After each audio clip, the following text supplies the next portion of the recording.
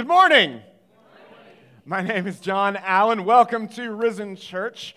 It is great to see everyone here this morning. I hope you have had a great summer so far. And I say so far, it is just about over. I don't know if you guys realize that or not. It's literally Labor Day is just around the corner. And so I do hope that you have enjoyed your summer. Maybe you've gone to the beach. Maybe you've had a little vacation time. Maybe your vacation time just felt like more busyness. If you have small kids, that can often be the case. I know that sometimes summer can feel like just one event after another, and summer can just kind of blur together, and then, you realize, man, it's almost over. Like I'm saying that right now, and some of you are like, what? Earlier this year, when I was preparing for our summer series in the book of Colossians, God placed the word stability on my heart, which is actually why how He led me to Colossians to preach through the summer. And so, as we've been walking verse by verse through this beautiful letter from the Apostle Paul to the ancient church in Colossae, it's been like a process of laying deep and firm foundations of who Christ is and who we are as a result. So the name of the series is Firmly Established, and it's called that for a reason.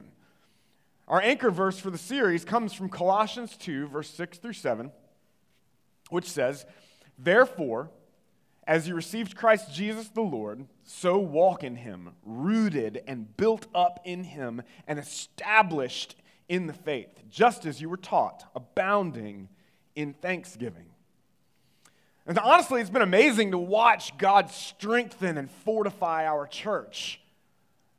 Like just the past couple of months, the way He's done this has actually been pretty amazing. Sometimes I just wish you could get my perspective on what I get to see in our church. Like I've been able to watch our church rally and root around and into these consistent, everyday, miraculous truths of the gospel. Like I've been able to see hard hearts soften and enter into real, legitimate gospel community. Like people that are far from God have received Jesus as their Savior and King. Yeah, that's awesome. And then, and look, and what's not any less awesome than that is when ordinary, everyday people become His hands and feet, and the sound of His voice and the warmth of His embrace to each other.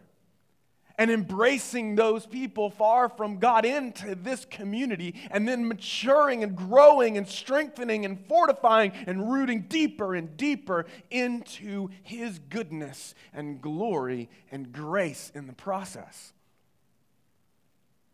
Look, we've seen legitimate spiritual growth happen right in front of us and in and through this church just this summer. And so I really honestly, like we talk about being thankful, I cannot express how thankful I am to God for this church. Amen?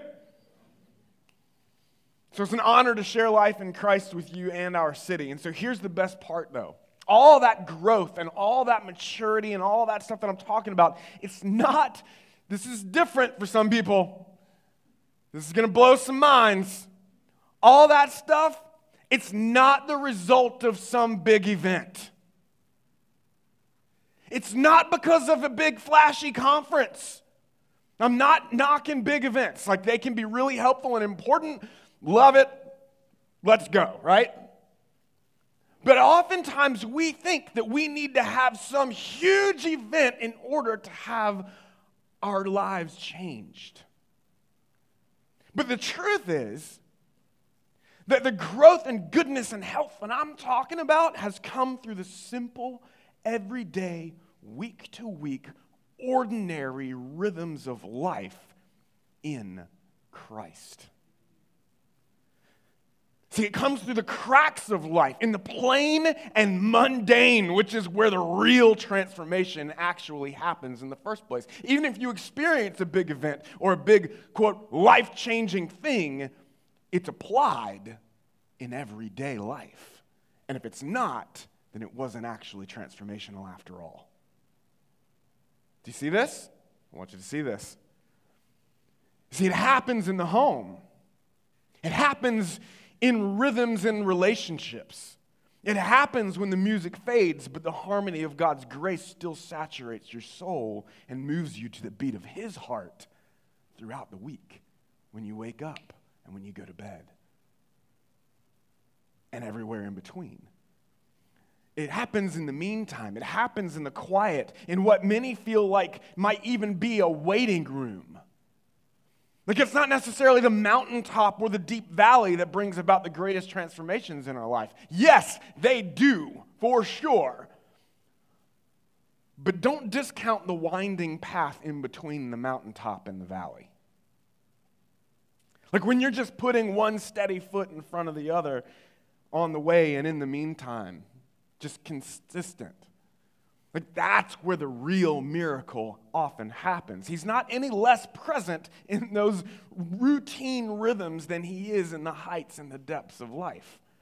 But guys, when you're walking with Jesus, again, He turns the ordinary into the extraordinary. Because it's in those moments, it's in the laundry room. It's in the garage or on the commute to work. It's in those interactions with your spouse or your kids or your coworkers. It's at the dinner table or the bedside. It's in that conversation at community group or DNA groups or lunch after church or even in the process of worship and just processing and thinking and interacting and communing with the Spirit of God. It's those moments that God really uses to firmly establish you in Himself. Those are the moments that God works in and through you to refine and define and transform you and those around you.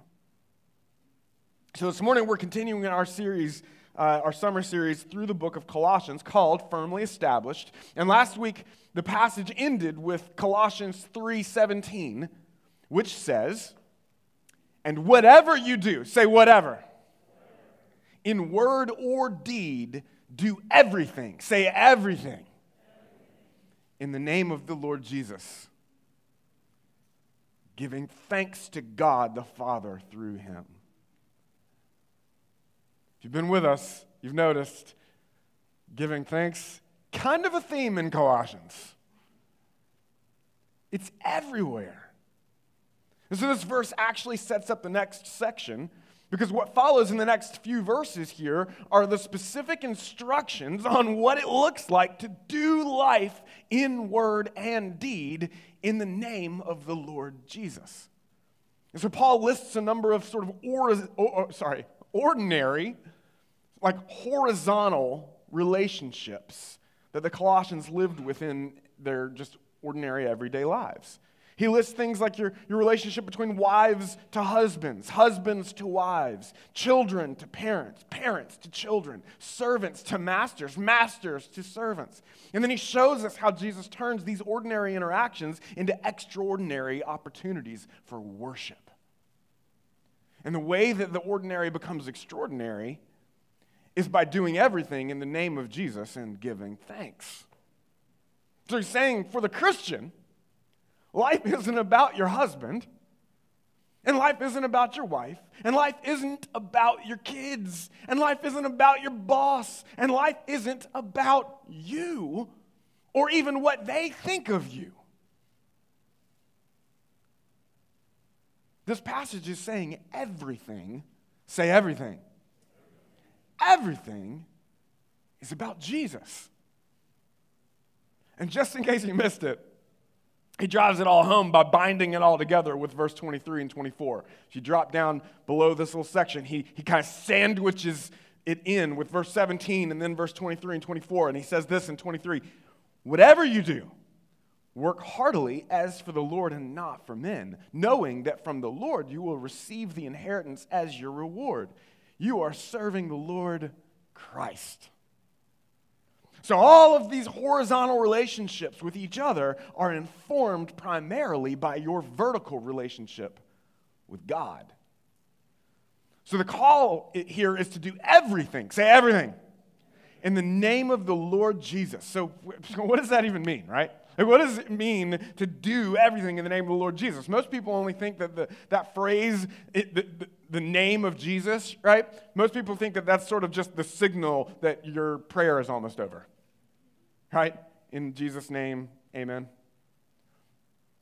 But it's way more than just a prayer ending. The truth is that the name of Jesus holds the power of the beginning and the end of all things. So to ask for something in the name of Jesus is to align with His will for His glory and therefore His power. So to live in word and deed in the name of the Lord Jesus, that means that we're living our lives oriented primarily around Jesus and for His glory and His kingdom. So when we pray, we're saying, if anything that I just said is not aligned with your kingdom and your glory, forget it. Forget I even said it. But if it is, and all these things, they're not for my kingdom, they're not for my glory, they're for yours. Right? Your will be done. Your kingdom come. In Virginia Beach as it is in heaven, in my family as it is in heaven, in our church as it is in heaven, on earth as it is in heaven. All for His glory. His is the kingdom and the glory. So it means you've given up on just trying to figure out what you can get away with, right? That's not like, what kind of relationship is that? Or you've kind of given up on just trying to build your own kingdom for your own glory, and you've started asking how you can steward and even leverage your time, talent, and treasure, your resources in a way that most glorifies God and expands His kingdom upon the earth. That's a life lived in Jesus' name. And it's all done with a heart-level thanksgiving. So this message isn't going to make any sense, though, if He's not your king. If Jesus is not the king of your hearts, on a heart level, I'm not talking because you prayed a prayer when you were 13. I'm talking He's your king in your heart. He dwells within you, and He's transformed you from the inside out, and He's calling you to Himself. If that's not true of your life, then what we're about to read here is probably going to be pretty offensive. Like, unless the Spirit of God's given you a new heart to trust Him and follow Him, then what we're about to talk about is going to make no sense. You're going to be confused. This world does not understand what we're about to read here. You see, this is the gospel. It's the foundation upon which everything else that we do is built and digs deeply into, that God became a man, and He lived the life we couldn't live, and He died the death we deserved to die. And He conquered death in the grave, and He paved the way to eternal life, eternal relationship with God Almighty. And that relationship begins now, not just one day when we die, but it begins now. The moment you place your faith and hope in what Christ did for you at the cross and through the resurrection, and His Spirit fills you and redeems you and changes you and renews you, and He begins to give you new affections, new desires, new hearts that long for Him. And so when the Spirit transforms you like this, it happens from the inside out. And it begins to change the atmosphere within you. We sang about this in our first song. It's that first song, Living Water. It says the lyrics, Holy Spirit, Holy Presence, you have changed the atmosphere here in my chest. I love that lyric. Holy wellspring, what's in store? I'm longing for more. Woo! Like that is where life in Christ truly begins. And so for the next couple of weeks, we're going to look at how these horizontal relationships are to be the overflow or even reflection of the vertical relationship we have with God. And so these horizontal relationships are often the clearest tests, actually, of our spiritual maturity. Like knowing your Bible, important. You should know your scriptures. You should memorize these scriptures. Get in your word of God. It matters. Gathering together in community, important. Spend time in prayer, important. Service, generosity, all of that stuff, it matters. But the real indicator of where your relationship is with God is in your relationships with one another. Like, you want to know how your spiritual growth is going with God? Look at your home life. Or that could be encouraging. I hope it is. Like, look at your home life. Look at your closest community. So this passage makes it clear that our horizontal relationships with each other are directly informed and even flow out of our vertical relationship with God. So if there's issues here, there's going to be issues here. Okay? But the good news is that all the issues here can find deep healing.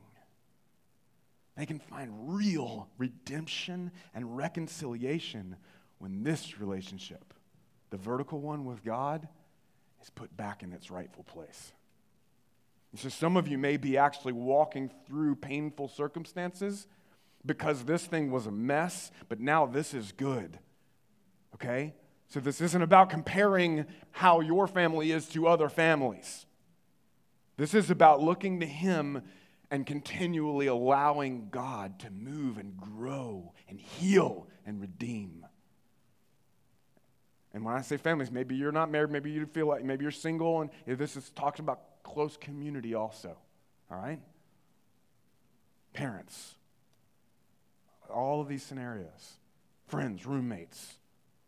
So this doesn't mean that the moment you become a Christian, everybody in your life is going to suddenly start acting the way you want them to, though. Okay? This is what it means. If your heart is satisfied in Jesus, it won't matter as much to you when they don't do what you want them to do. Hear that. You won't be so offended. You won't be so hurt. Because when you're satisfied and secure and assured of your acceptance in Christ, when you're beholding the glory of God and His love and His grace for you, then you're going to stop putting so much weight on those other relationships.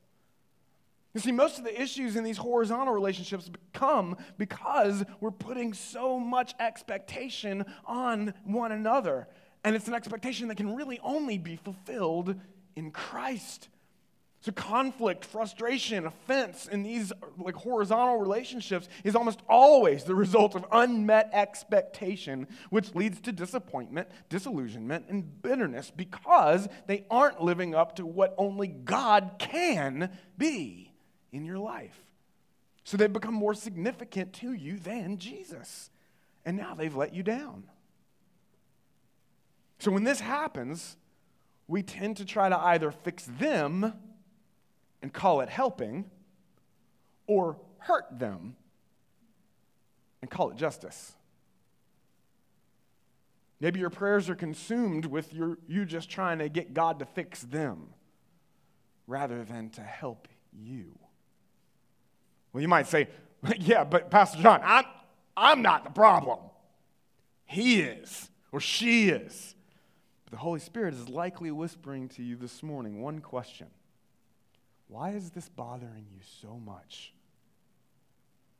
Like, what are you looking for in him or her?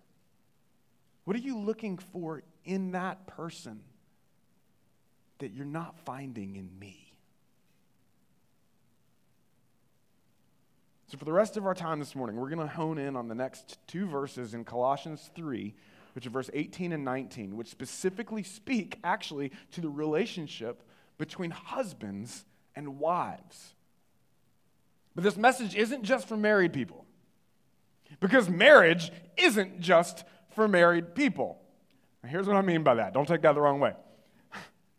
Covenant marriage is by God's design to be a proclamation and demonstration of God's love for His church in Christ. Okay? That's why marriage is so sacred. It's not just about the people who are married. It's a part of a much bigger narrative of redemption and worship that God's been telling creation since the very beginning. So marriage is designed to demonstrate and proclaim the gospel of Jesus Christ. It's designed to tell of the love that God has for His people in Christ. It's designed to preach to your children and your friends and your family and your neighborhood and your city and anyone who knows you. There's an old saying that goes, the best sermons are lived, not just preached. The best sermons are lived, not just preached. And the truth is, every one of us have experienced a sermon about the love of God through our experiences with marriage. It may be our own marriage, or our parents' marriage, or our grandparents' marriage. But make no mistake, it's a lived sermon about the love of God in Jesus Christ. Some of you have had a positive experience with marriage, right? Which is probably why you don't have much difficulty receiving God's love for you in Christ. Think about this. If you've seen and experienced the way your dad or your grandfather self-sacrificially, committed unconditionally, and loved your mom or your grandmother or your family, and you've seen that your mom and your grandmother trusted and entrusted their lives to their husbands in respect and willingly entrusted herself to him, guys, that kind of marriage will preach. Amen? It'll preach in a way that you can't even fathom. It gets deep in you. Because it's a type and a shadow of the love God has for his church in Christ. That's why his church is called the bride of Christ. So just living in a household like that can have very real, even subconscious spiritual impacts on you. Praise God. I praise God for the way my parents did that. They didn't do it perfectly, though. There were some issues. So what if your experience has been the opposite? What if your experience with marriage has been toxic, self-centered, and abusive? What if your experience has been controlling? What if it's been an insecure, controlling egomaniac that's just domineering everyone and shaming everyone into obedience? Including her husband, as if he's just another child that she has to put up with. Thought I was talking about the husband, didn't you? See, when it gets twisted, it gets real twisted in all kinds of directions, guys. Like, why do you think this world loves to hear about all the details from broken and toxic marriages? Like, why do you think the Johnny Depp and Amber Heard trial was so popular? Think about this. Like, the enemy loves to turn that stuff up over the airwaves because it preaches a false gospel about who God is. But that doesn't mean the good design of true covenant marriage is bad. And that's what Paul's presenting here in a very brief form in the next 2 verses. So whether you've had an amazing experience with marriage or a horrible one, or likely, in this world, something in between, okay? The only thing that matters is the ultimate marriage on display through the way Jesus Christ loves his church. That's the substance. Everything else is just a shadow designed to point to the substance. And if it doesn't, let it go. Easier said than done, though, right? So turn with me to Colossians 3, verse 18 through 19. Let's read through how the Apostle Paul specifically says we are to do marriage in the name of the Lord Jesus with thanksgiving. So here's what I want you to get this morning. Covenant marriage is designed by God to be a daily demonstration and proclamation of God's love for us in Jesus Christ. Now, if you've done this and are doing this perfectly in your marriage, you don't need to be here. And if you think that, sit back down. You definitely need to be here, okay? Because marriage is designed also to be an opportunity to share and demonstrate grace. That's part of its design. Amen? Colossians 3, verse 18 through 19 says this, verse 18, "Wives, submit to your husbands as is fitting in the Lord." Verse 19, "Husbands, love your wives and do not be harsh with them." So again, if you've had toxic experiences with marriage, which in one way or another in this fallen world we all have, then that word submit may carry some baggage that needs redemption. But again, that doesn't mean the framework here is bad. It just means this world has twisted and exploited it into something that it was never designed to be. So let's do some untwisting this morning, okay?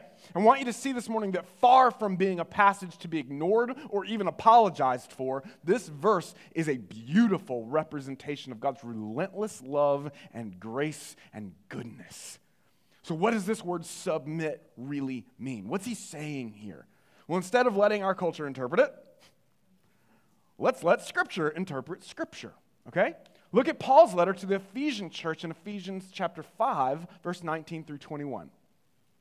Ephesians 5, 19 through 21 says this, verse 19, addressing one another in psalms and hymns and spiritual songs, singing and making melody to the Lord with your heart, giving thanks always and for everything to God the Father in the name of our Lord Jesus Christ, submitting to one another out of reverence for Christ.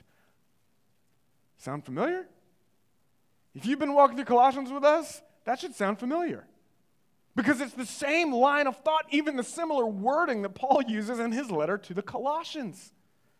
He makes it clear that as God's covenant community, he's talking to the whole church here.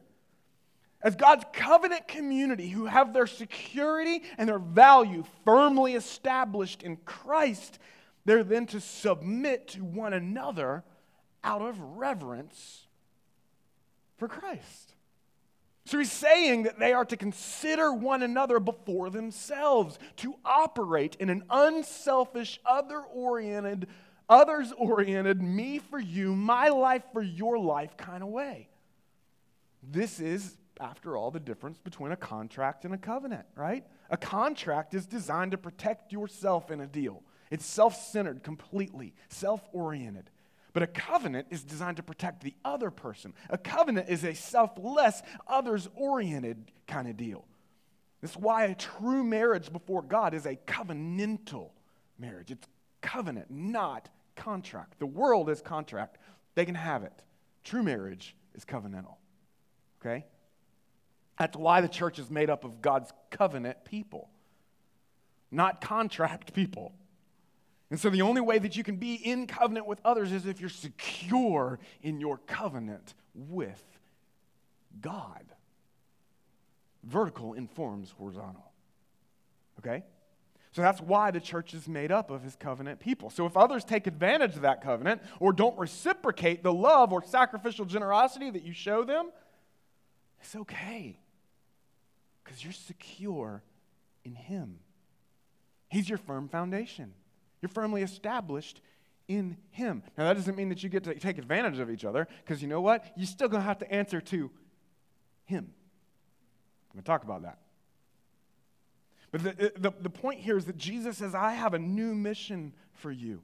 But it's not about your glory, and it's not about getting others or what you're trying to do and trying to get others to treat you in a certain way or think of you in a certain way. That's the mission of a world that's operating on the pride-shame spectrum. That's a tormented way to live.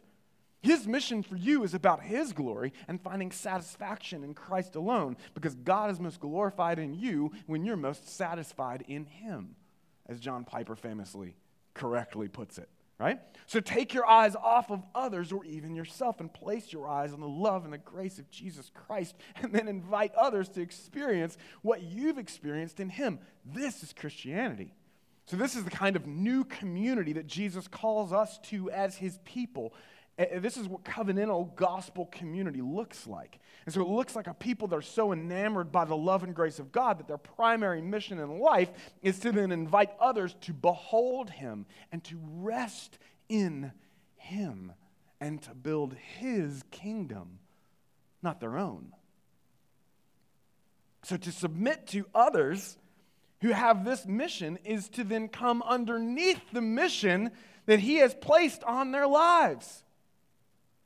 And by doing so, you're supporting and pointing them to their great Savior and King. Think about this. You are literally coming under the mission from God on one another's lives and supporting it. Submission. You see this? Now think about this. Look at verse 19 and 20. Just in case you're like, I don't think that's what it means because my worldview has been twisted by culture. Look at verse 19 and 20. Right before he says submit to one another, he tells them to address one another in psalms and hymns and spiritual songs, singing and making melody to the Lord with your heart, giving thanks always and for everything to God the Father in the name of our Lord Jesus Christ. That's what he says right before he says to submit to one another. In other words, guys, when you do this, you're pointing one another to who Jesus is and his purpose and his calling that's on their life. That's coming under the mission he's declared over them. That's supporting them in it and pointing them to it. Literally submission out of respect and reverence for Jesus. It's serving and loving them as a way of serving and loving Jesus. It doesn't mean you're ruling over each other. It means you're lovingly pointing one another to the one who does. His name is Jesus. And he's really good at it. Right? So this is God's call to his church, which he calls the bride of Christ. So we're to demonstrate and proclaim the way God loves us through the way we love and submit to one another out of reverence for Christ. So if this is how all of God's covenant people are to live, how much more then should this be applied to covenant marriage? Right? Again, the relationship between a husband and a wife is designed by God to be a demonstration and proclamation to all creation of the relationship between Christ and his church. Ephesians 5:32. The Apostle Paul explicitly says this. This mystery is profound, and I'm saying that it refers to Christ and the church. In other words, your marriage is about way more than just you and your spouse. It's why marriage is so sacred. It's why it's under so much attack in this fallen and twisted world, right? Like, hear this. Instead of just being upset or even surprised that the devil does devilish things and attacks the sanctity of marriage, like, let's just lean into the beauty of God's good design for covenant marriage and let genuine goodness of God drown out the counterfeit. Doesn't mean you don't talk about it. But it does mean don't fix your eyes on the mess and miss the message he's calling you to proclaim right where you're at. And so when we do this, we see in God's good design for covenant marriage that there are separate roles that husbands and wives play. One is not inferior or superior to the other, but they are different, which shouldn't be surprising, right? Since this is the kind of relationship Jesus has himself within the Trinity. Remember, God is Trinity, right? He is three persons in one nature. God the Father, God the Son, God the Holy Spirit. The Father is not superior or inferior to the Son. The Son is not superior or inferior to the Holy Spirit. The Holy Spirit is not superior or inferior to the Father. And yet, they do often have different roles in the relationship. There's extreme unity in the diversity. Do you see this? Oneness and yet not sameness. There's a principle here. So as God has made both man and woman in his image, we see that neither man nor woman in themselves, independent of one another, are the full image of who God is, but they're a complement to one another in the way they are unified and yet diverse in their expression of the image of God. And so we see that Jesus, the Son of God in the flesh, submits to God the Father in all things. Just read the Gospels. Over and over and over again, he makes that very clear. But that doesn't make him inferior to God. That would actually be heresy. Jesus is not inferior to the Father. Likewise, as a bride submits to her husband, it doesn't mean she's inferior to him. Any more than Jesus is inferior to the Holy Spirit or the Father. That would preach a false gospel about who God is and what submission actually means. So when Colossians 3:18 says, wives, submit to your husbands as is fitting in the Lord, it has nothing to do with inferiority or value. Ephesians 5 sheds even more light on it. What Paul means by the word submission. Look at Ephesians 5, verse 22 through 24. He writes this to the Ephesian church. Wives, submit to your own husbands as to the Lord. For the husband is the head of the wife, even as Christ is the head of the church, his body, and is himself its Savior. Now, as the church submits to Christ, so also wives should submit in everything to their husbands.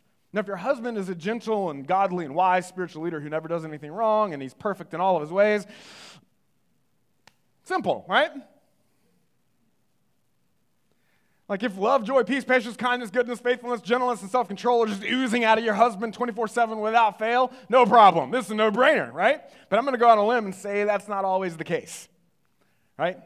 And if you're single and you're holding out for a husband who's like that at all times, it either means your standards are too high or you're called to be single for the rest of your life.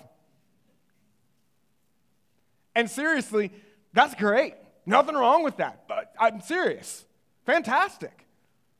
Marriage is a calling, not a given. Okay? That's important. Because the only one who can meet those expectations is Jesus. And see, it requires contentment in Christ alone to be single. Right? Some of you single people are learning that. But it requires contentment in Christ alone to be married too. Okay? That goes for men and women because your husband is not Jesus. And praise God for that. Release him from that expectation and place it where it belongs on the real Jesus. He can handle it. He's really good at it. Notice verse 22 doesn't say submit to your husbands as the Lord. It says as unto the Lord. It's a big difference. Verse 18 also says wives submit to your husbands as is fitting in the Lord. So that means that you're not to submit to sinful behavior.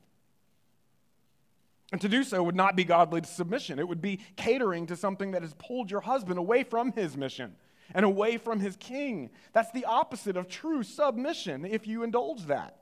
That's not loving him well. That's not submitting to God's call in his life. If he's operating in unrepentant sin, then to submit to God's call in your husband's life is to keep your eyes on Jesus. Right? To submit to God's call in his life means that you're lovingly and consistently pointing your husband back to his Savior and King and who he truly is. And you can do that in an encouraging way. That doesn't necessarily mean, again, you're just rebuking and chastising him all the time and being like, gosh, you're really bad at this whole Christian thing. You're such a... No. Like, it doesn't mean that. The truth is that the more... that you, more than anyone else in his life, have an opportunity to lovingly speak truth over your husband and to build him up in the Lord and point him in the right direction. You see this? And so the same goes for him to you. And building up may also mean pointing out that those sinful foundations are rotten. That's all part of your role. If you're afraid to do that, then you're not submitting to your husband as unto the Lord. You've submitted to him as Lord. That's important. That's toxic for you and for him and to all whom your marriage is preaching to.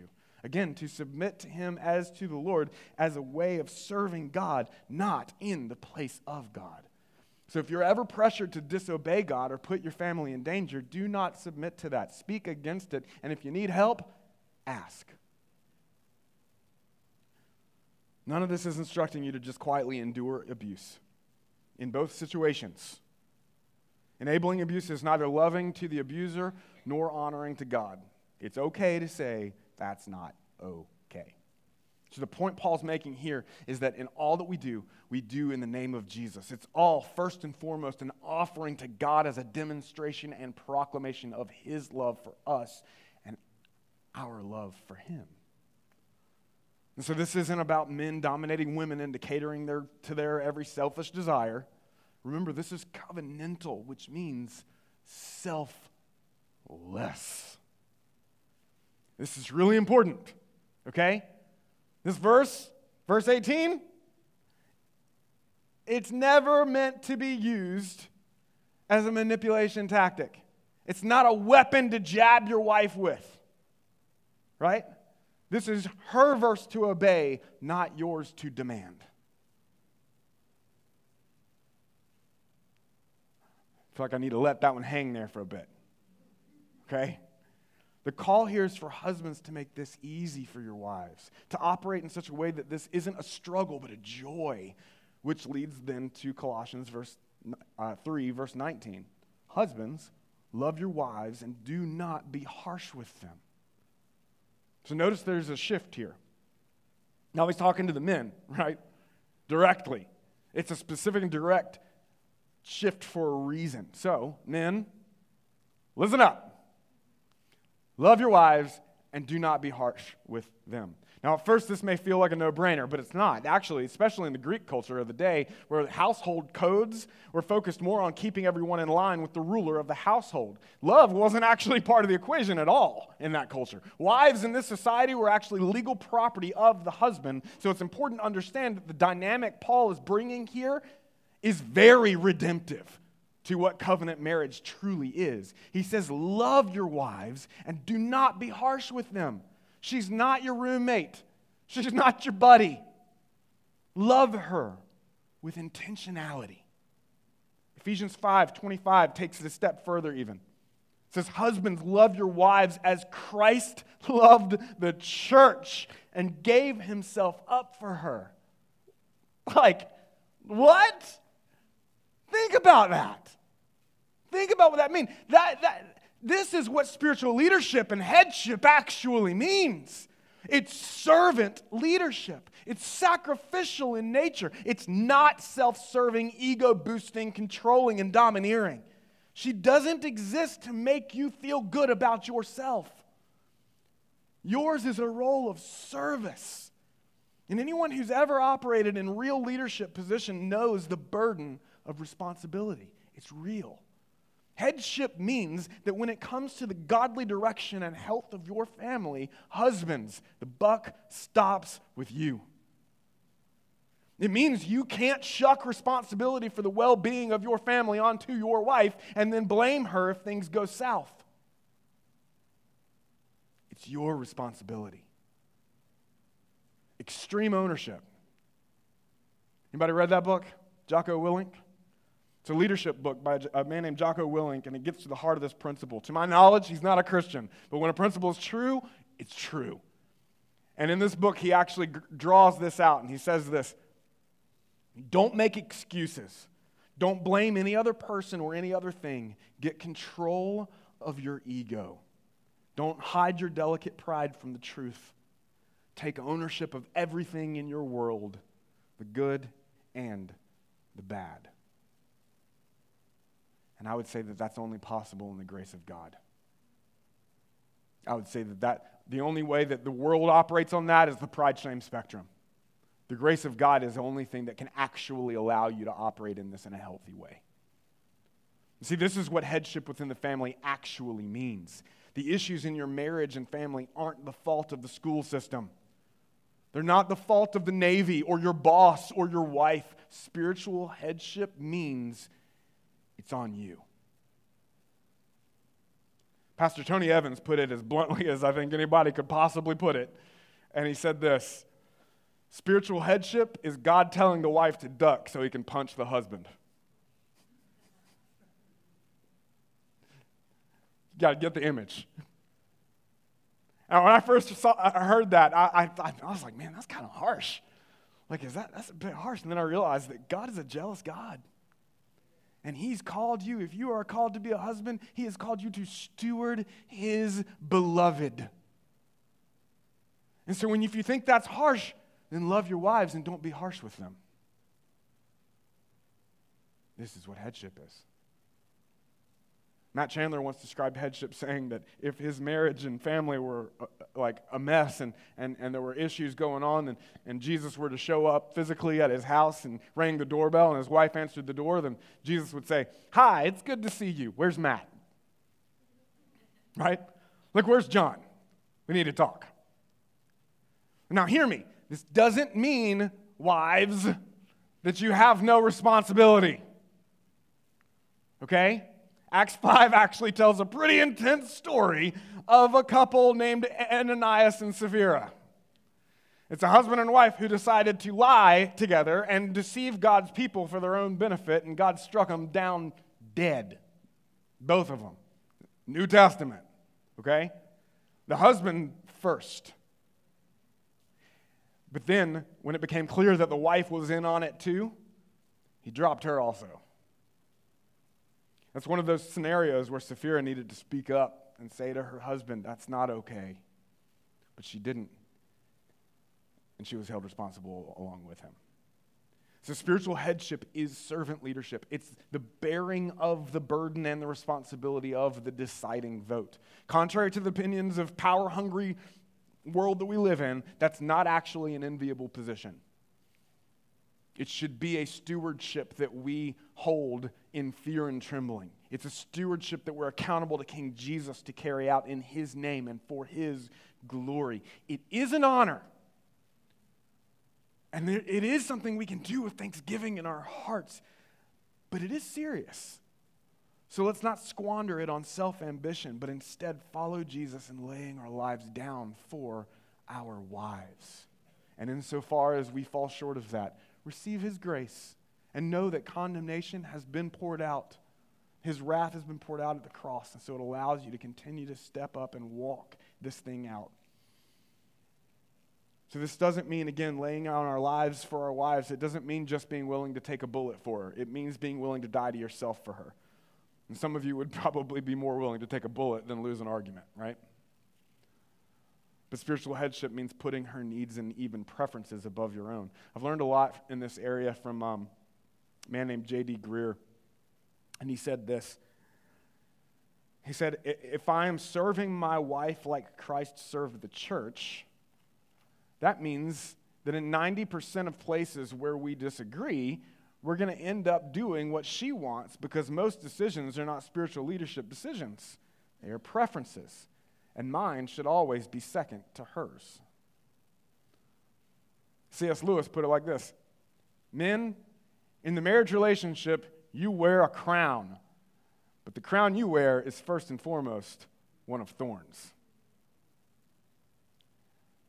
So this is the kind of spiritual leadership God's calling husbands and fathers to step into in our society. When these roles are stewarded well for God's glory, it changes everything in the family, in the church, and even in society at large. So many men squander that role of spiritual leadership because you think you have to be an expert in order to lead. Guys, that's just your ego talking. Like that's just that pride-shame spectrum drawing you away from your God-given calling. This isn't just a call to be an expert. This is a call to be intentional in love and sacrificial in the way you point your wife and family to Jesus. That's how we lead. Husbands, the number one mission God has given you on this earth is to make disciples who make disciples of your family. That's your primary target, okay? Everything else is secondary to that. And the church is here. Risen Church exists to help you partner or to partner with you in that mission, right?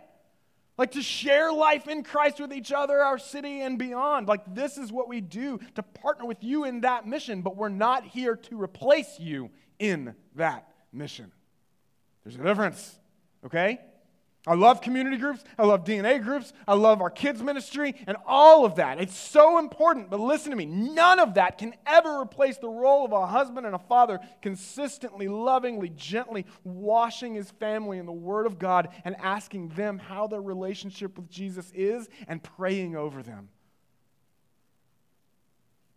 It's huge. Guys, all that we do at Risen is designed to partner with you in that great commission that starts with your own family. And I'm not telling you it's easy. It's a struggle. I struggle. There's warfare surrounding this. You know why? It matters. It matters. I've shared this statistic before, but I'm going to share it again because I think it drives home this call for men to lead and love like Jesus. Studies show that if a child receives Christ as Lord and Savior, there's a 3.5% chance that everyone else in their household will follow. If a mom receives Christ, there's a 17% chance that everyone else will follow. But if dad receives Christ, 93% that everyone else in the family will receive Christ also. That's an updated statistic, by the way, since the one that I... Now, as a wife, it could be easy to hear this and then think, well, if he would lead like this, then I would submit, no problem. Or maybe if your husbands, maybe, well, if she would submit or just show me some respect, then I could lead. But there's that blame shifting again. Right? See, it doesn't say, wives, when you decide your husband is sufficiently mature in his spiritual leadership capacity, then submit. That's not what it says. This isn't about that. In fact, it's not even about him. You know who it's about? Jesus. This is a design thing. This is about a trusting him thing. This is about inviting your husband to step into that role that he was designed for. Try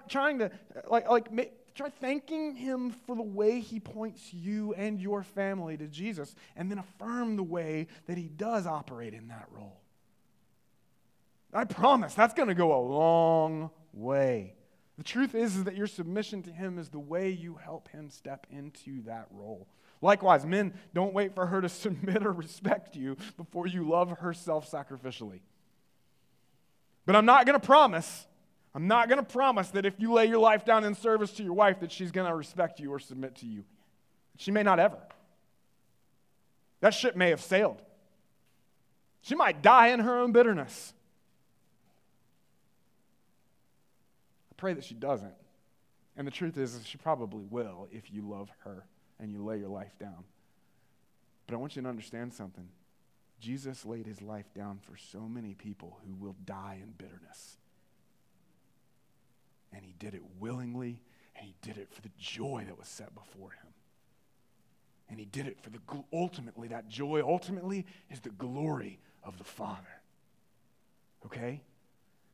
So this is worship. She may exploit you. She may walk all over you. That didn't stop Jesus from laying his life down for you, right?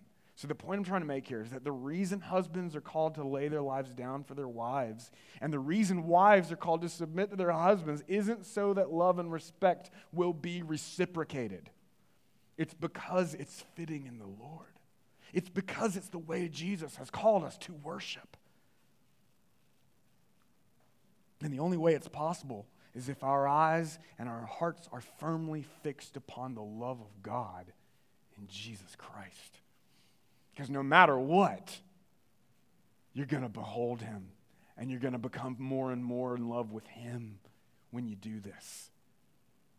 Because you're going to let go of what you're placing on them, and you're going to find that satisfaction and that joy in Christ alone. Because the only way to lead and love the way Jesus does is if we're led and loved by Jesus. Like, this is our proclamation and demonstration. This is grace, because whether it's returned or not, that's a lived sermon about the all-satisfying sufficiency of the love and the grace of God in Jesus Christ, and that will preach. And again, I'm still learning how to do this well. It's not easy, but it is good. And I'll tell you this, the longer I'm married, the more I realize that I'm not just falling deeper in love with my wife, I'm falling deeper in love with the way Jesus loves my wife. And I pray he can help me better show and tell her about it. This is marriage, guys. So I'm going to close here with another quote from J.D. Greear. It says this: marriage is not first and foremost making you happy in a perfect mate, but making you holy by teaching you to love like Jesus. It is gospel reenactment. Marriages that fall apart do not do so because couples fall out of love with each other, but because they fall out of fellowship with Jesus. Now, in a moment, we're going to celebrate communion together. And I want to encourage you this morning that if you're here with your spouse, that you pray with each other and take communion together, and that you pray with each other and you just thank God for the way he uses your spouse to show you his love, to show you his goodness. Just want to encourage you to take that time. And if your spouse isn't here, I want to encourage you to pray for them and ask God to help you do this well, okay? And maybe you need to reconcile with them about something. Let him bring that up in your heart and do it. Do it here. Do it before you take communion. Do it over communion. What a great opportunity, right? This is healthy. This is good. This is God's call in our lives. And this is all ultimately about Jesus. If you're single, worship him in this. Okay? Let's pray.